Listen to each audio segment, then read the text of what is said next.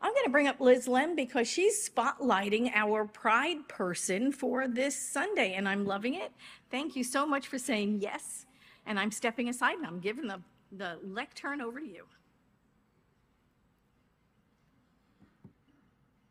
Good morning.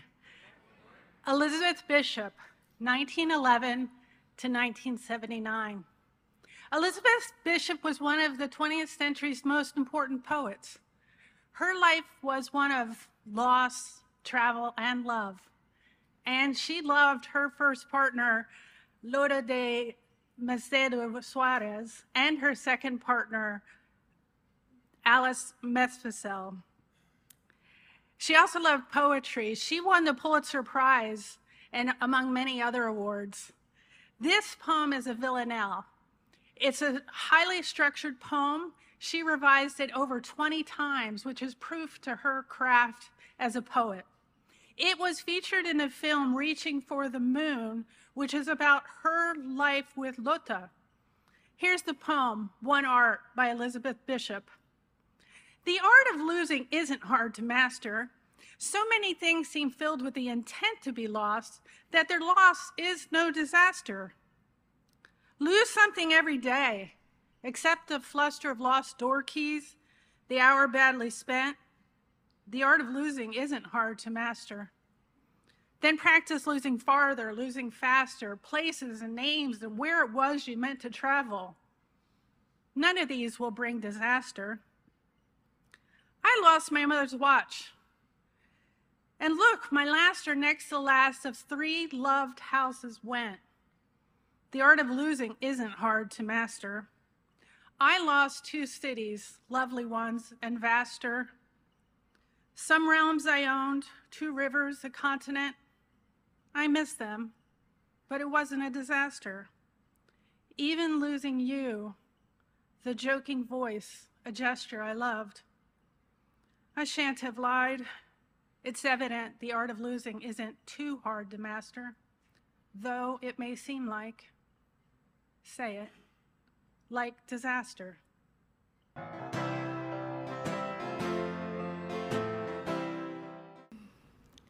You know, I think my first Asilomar experience, we were in the main hall and a senior minister from North Hollywood was the first one to take the stage, and Reverend Mark Vieira walked out wearing a really hot pink tutu, and I said to myself, I have found my people.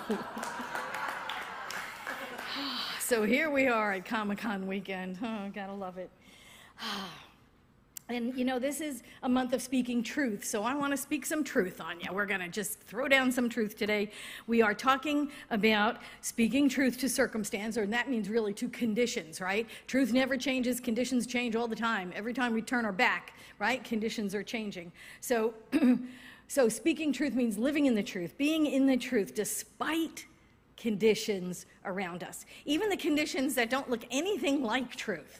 Even the conditions that may look awful or upside down or weird or whatever, we know that we stand in the truth. We stand in the truth. We face them. It's not like denying the conditions. We don't deny the conditions like ostriches, you know, like the metaphysician in hell. It's like, la, la, la, you know, I'm not here and it's not hot, you know. We don't do that. We look through the conditions and say, this is not the truth of me. This is not the truth of us. There is a higher truth to be revealed. And when we look at that and we know that about ourselves, then that eventually is what has to outpicture, right? What we're talking about here is really holding the high watch. You know that expression, holding the high watch? We do it here. Usually there's a practitioner around the room that holds the high watch during service. We hold the high watch for special events. And what that is one practitioner or 2 or a dozen, who cares, sitting in meditation, knowing only God. Just knowing only God. And could you imagine if that's what we did every day of our lives? Walking around, doing our business, being in the world but not of it. That's what that means, right? Knowing only God. How would that change our lives? How would that change our lives? Living in oneness only, all the time. There's no problems in God. There's no lack in God. There's no struggle in God, regardless of what the conditions are. There's only truth. And that is a high vibration to be in. Did you ever feel that when you come out of meditation? All right, everybody here meditates, right? Meditators, raise your hands. Oh, thank you, God. Okay, we all meditate, so you know what I'm talking about. You know how when you come out of meditation sometimes and you're like, and your vibration is so high, maybe your feet aren't even touching the ground, right? You're there. You are in that high vibration. You're in that oneness vibration. You are in the high watch. As Emma Curtis Hopkins referred to it, right? Keep your eyes lifted, and you're in the high watch all the time. That's what this high vibration is. And everything vibrates at a different frequency. Everything does. We're all energy. There's only energy. Nikola Tesla said this. He said, if you want to know the secrets of the universe, think in terms of energy, frequency, and vibration. That's all there is. That is all there is. And we know this. I mean, we've known this for a long, long time, right? We know the work that Max Planck and Niels Bohr did, right, in the 20s, quantum physics. When they started doing their work in quantum physics, everything is one thing. They found that out, right? Everything is connected to everything else. And energy is just everything, is the source of everything. Everything is vibrating at its own frequencies. And here's even the best thing. Here's what Max Planck said. He said, all matter originates and exists only by virtue of a force which brings the particles of an atom to vibration and holds this most minute solar system of the atom together. We must assume behind this force the existence of a conscious and intelligent mind. This mind is the matrix of all matter. That was Max Planck. Who knew he was a metaphysician? Oh my gosh, science proving spirituality. You gotta love it. And of course the ancient people knew this as well. They didn't know the science behind it, but they knew it intuitively. The mystics knew it. That's why this philosophy of ours is called New Thought, Ancient Wisdom.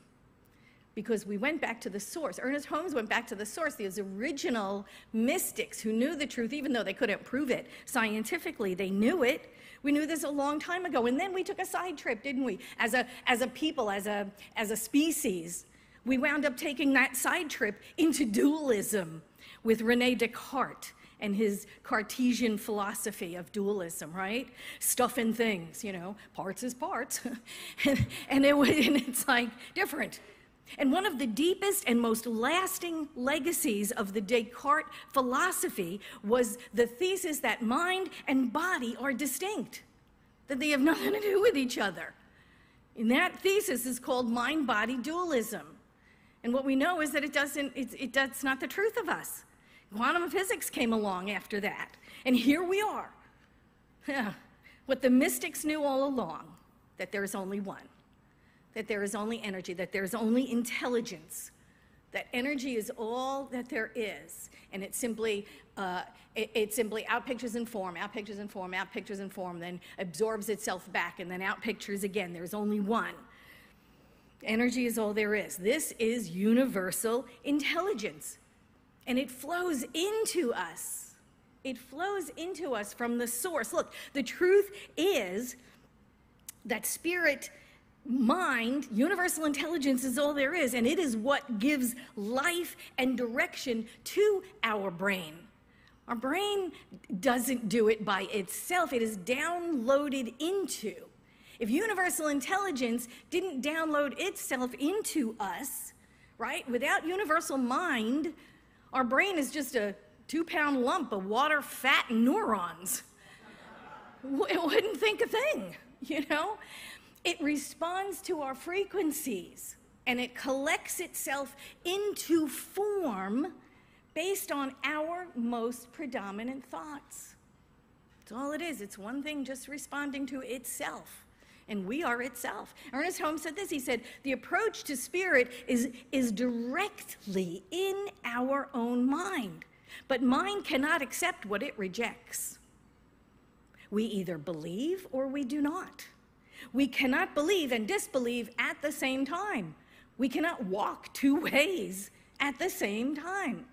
We must learn that the mind can, if we desire, be controlled so that we can gradually come into a habitual state of thinking the way we choose to think.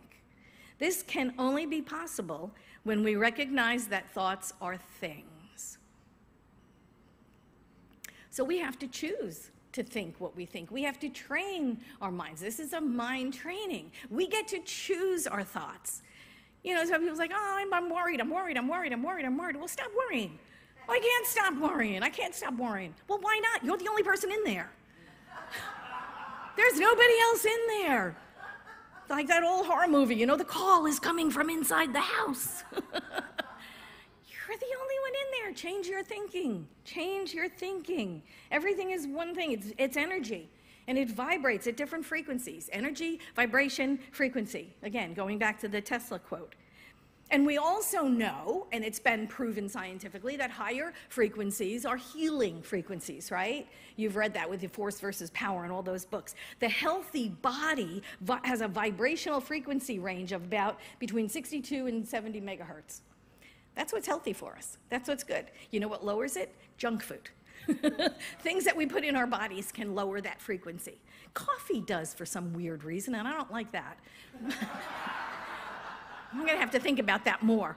But a healthy body vibrates at about 62 to 70 megahertz. Now, you got a cold or the flu, you're vibrating at about 58 megahertz. Now, the cold doesn't lower the frequency of your vibrational energy. The lower frequency increases your susceptibility to disease. See how that goes? Right? Okay, so what is the stuff that lowers it? Well, it is, you know, our things of thought. Our worry, our discontent, our grief, or whatever can lower those frequencies, and that makes us then susceptible to disease. This is why part of our spiritual practice is doing things to keep our vibration as high as it can. What kinds of things? I mean, like, you know what they are. You do them, and don't you feel better? Right? The things that we do that raise our vibrational energy. You know, singing, right? Singing, dancing, music, meditation, prayer, walking in the woods, walking by the ocean, sticking your bare feet on the grass, doing the loving your body exercise in the morning. Anybody?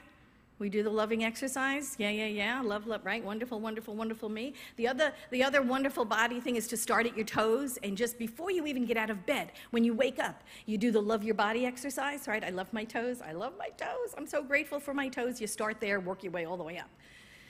You love your toes because toes are really good, right? I mean, if it weren't for your toes, you'd be tipping over all the time. You know how it is, right? You lean forward and it's like, oh, you can feel your toes. They grip. Right? If they weren't there, you'll just fall right on your face.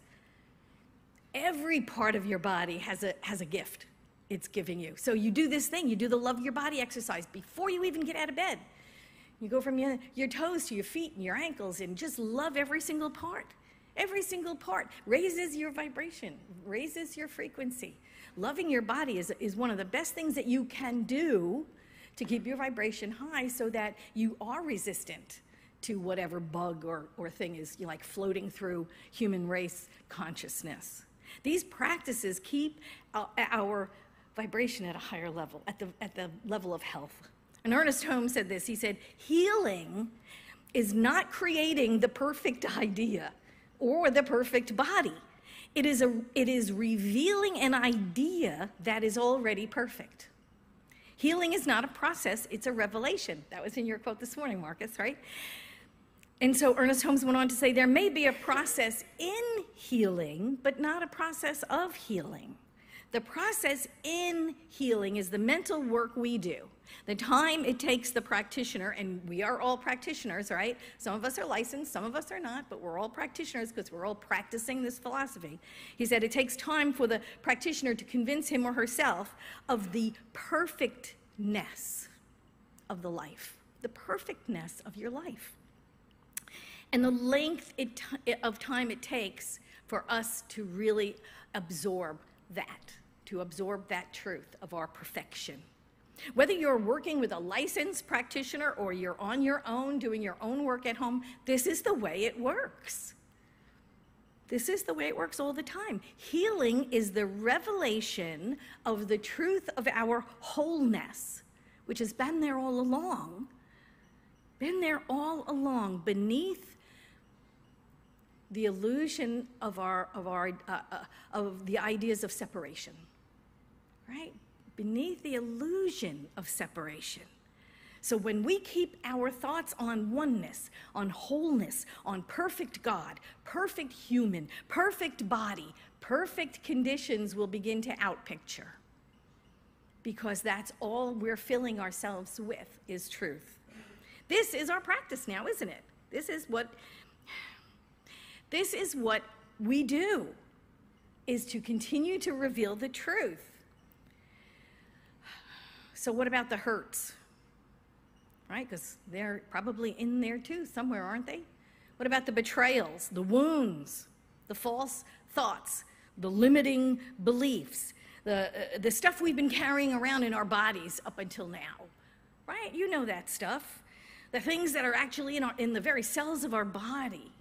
Well, this is also part of our healing practice.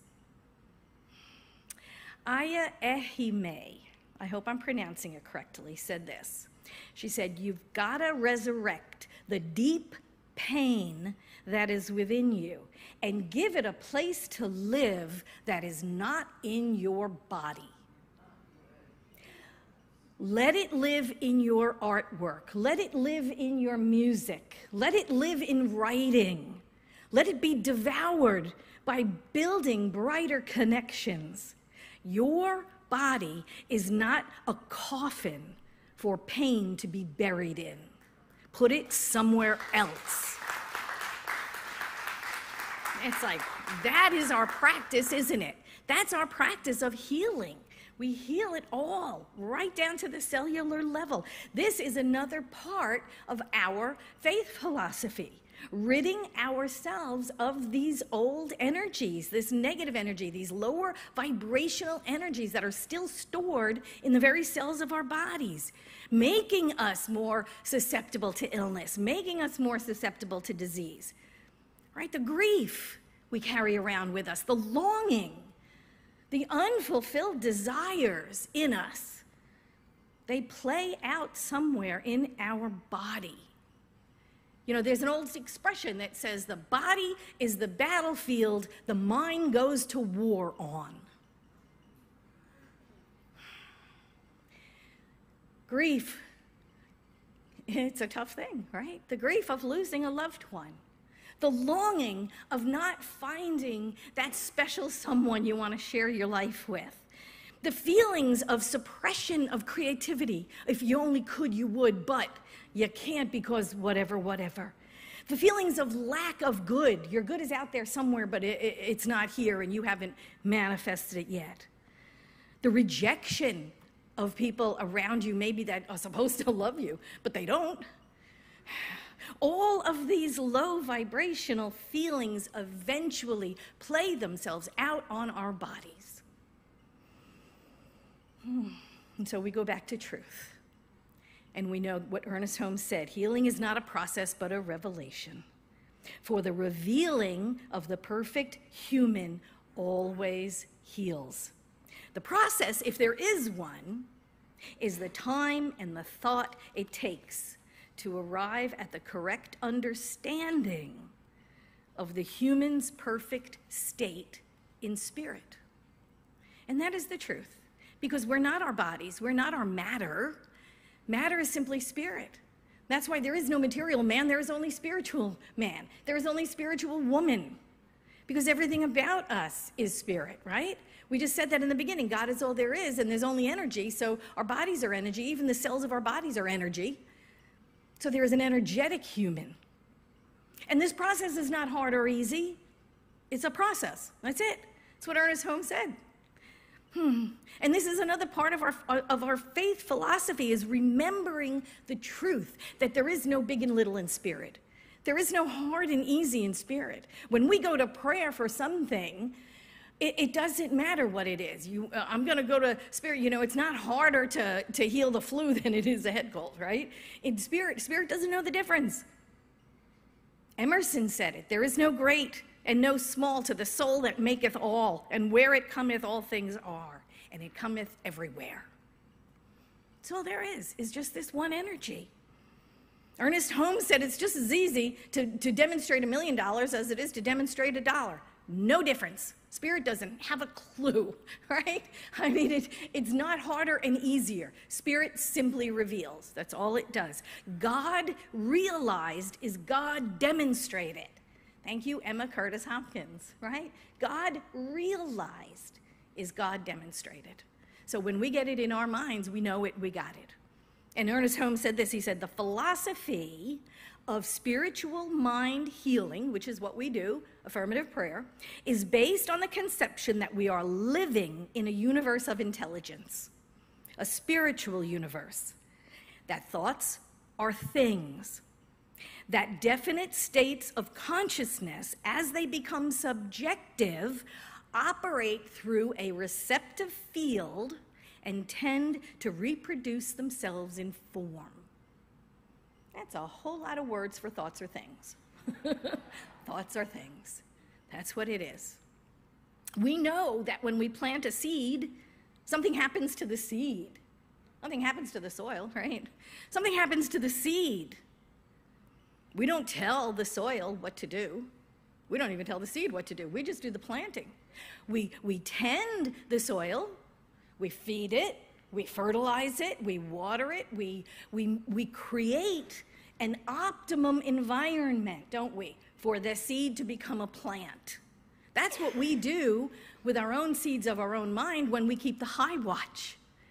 When we're planting seeds of intention in our mind, we have to do the same thing with our thoughts. Keep them high, keep them positive, keep that vibration up there, knowing the possibility. We create the optimum environment in our own personal use of universal intelligence so that our seeds of thought sprout as the manifestations in our lives. The seeds of thought that we desire, the ones we plant intentionally, that we want to reap the harvest of. We just have to know that it works. We don't have to know how it works. How does it work? I don't know. Ernest Holmes said, I don't know. He knows that it works. He knows that it works. He knows that three aspects of the divine, the seed, soil, plant, the idea getting implanted in subjective mind going to work automatically without question, manifesting something. And it manifests our most predominant thought. And what is that thought? If it's a fear thought or a low vibrational thought, and that's what outpictures. What if it's a high thought? It's the best outcome possible. Then that is what normally outpictures. We have to know that it works. We don't have to know how it works. In many cases, trying to figure out how it works is what keeps it from working, right? You know that, right? You're struggling with understanding. How did we do this one? I don't know. I don't know how to work the law. I'm not good enough to direct the law. All these mental attitudes can actually delay manifestations, right? Because they're putting the brakes on spirit. You're, again, walking in two directions, right? That Ernest Holmes said we can't do, right? We can't believe and doubt at the same time. So it almost puts the brakes on our manifestations, on our receptivity. Because we're like, I don't know, let me figure it out. I don't have a clue. You know, I can't do this. I'm not smart enough. I haven't read enough. I haven't gone to enough classes or attended enough lectures or workshops or whatever. I don't know what I'm doing. All of that really is like holding yourself back. These mental attitudes can delay our manifestations. And Emma Curtis Hopkins said, the world will persist in exhibiting before you what you persist in affirming the world is. So if you say it's hard, it'll be hard. If you say, oh, manifesting is easy schmeezy, it is easy schmeezy. If you say, oh God, this is gonna be a tough one, it will be. The world will persist in exhibiting before you what you persist in affirming it is. And when we say we're unable to, the universe goes, yep, you're right. If you say, oh, good, this is going to take a long time, yes, it is. Yes, it is. Remember, your frequency. This is your frequency that the universe is responding to. Raise it. Raise it. Remember your frequency. The higher, the better. And Emma said something in one of her lectures, I don't even remember which one it is, but I bet you James knows. She said, "Forgive my lack of confidence to command the law." Wow, isn't that us a lot of times? Lack of confidence to command the law. We stand in our power, we stand on our truth, and then we go, I don't know, is it gonna work? Maybe it's gonna work, maybe it's not gonna work, I don't know, I'll see. And then if it doesn't work, you're like, where are you, God? You know, time, right? Not in God's timing, what's going on? Forgive my lack of confidence to command the law. Stand up and claim it. Stand out there and claim it, right? You know you can heal. Know that you can heal. Accept it as truth. Even if everybody on earth says you can't do it. I don't care. I don't care if everybody on earth says I can't. Truth says you can. Truth says you can heal. Ernest Holmes said, healing is our birthright. It was true before anybody knew it. And it's true now, and it'll always be truth. Yeah, we have to know that it works. We peel away the effects. What lies beneath is wholeness. When we peel away the conditions, the false beliefs, the I can't, or I'm not educated enough, or I didn't go to school, or I don't have initials after my name, or I'm too old, or I'm too young, or whatever it happens to be, when we peel away those conditions, those false beliefs, those fear thoughts, those not enoughness thoughts, what lies beneath is wholeness. It has been there all along. Healing is the revelation of the truth of our being. Thank you, thank you.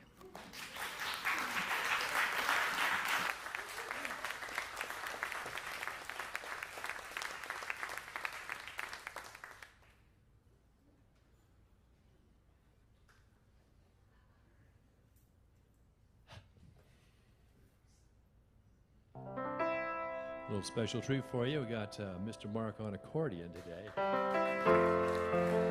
Oh, there we go. And thank you, Reverend Patti, for that beautiful message. And not only that, but you make an awfully cute Yoda. All right. So this is a Karen Drucker song. And that's right, we're in the key of C.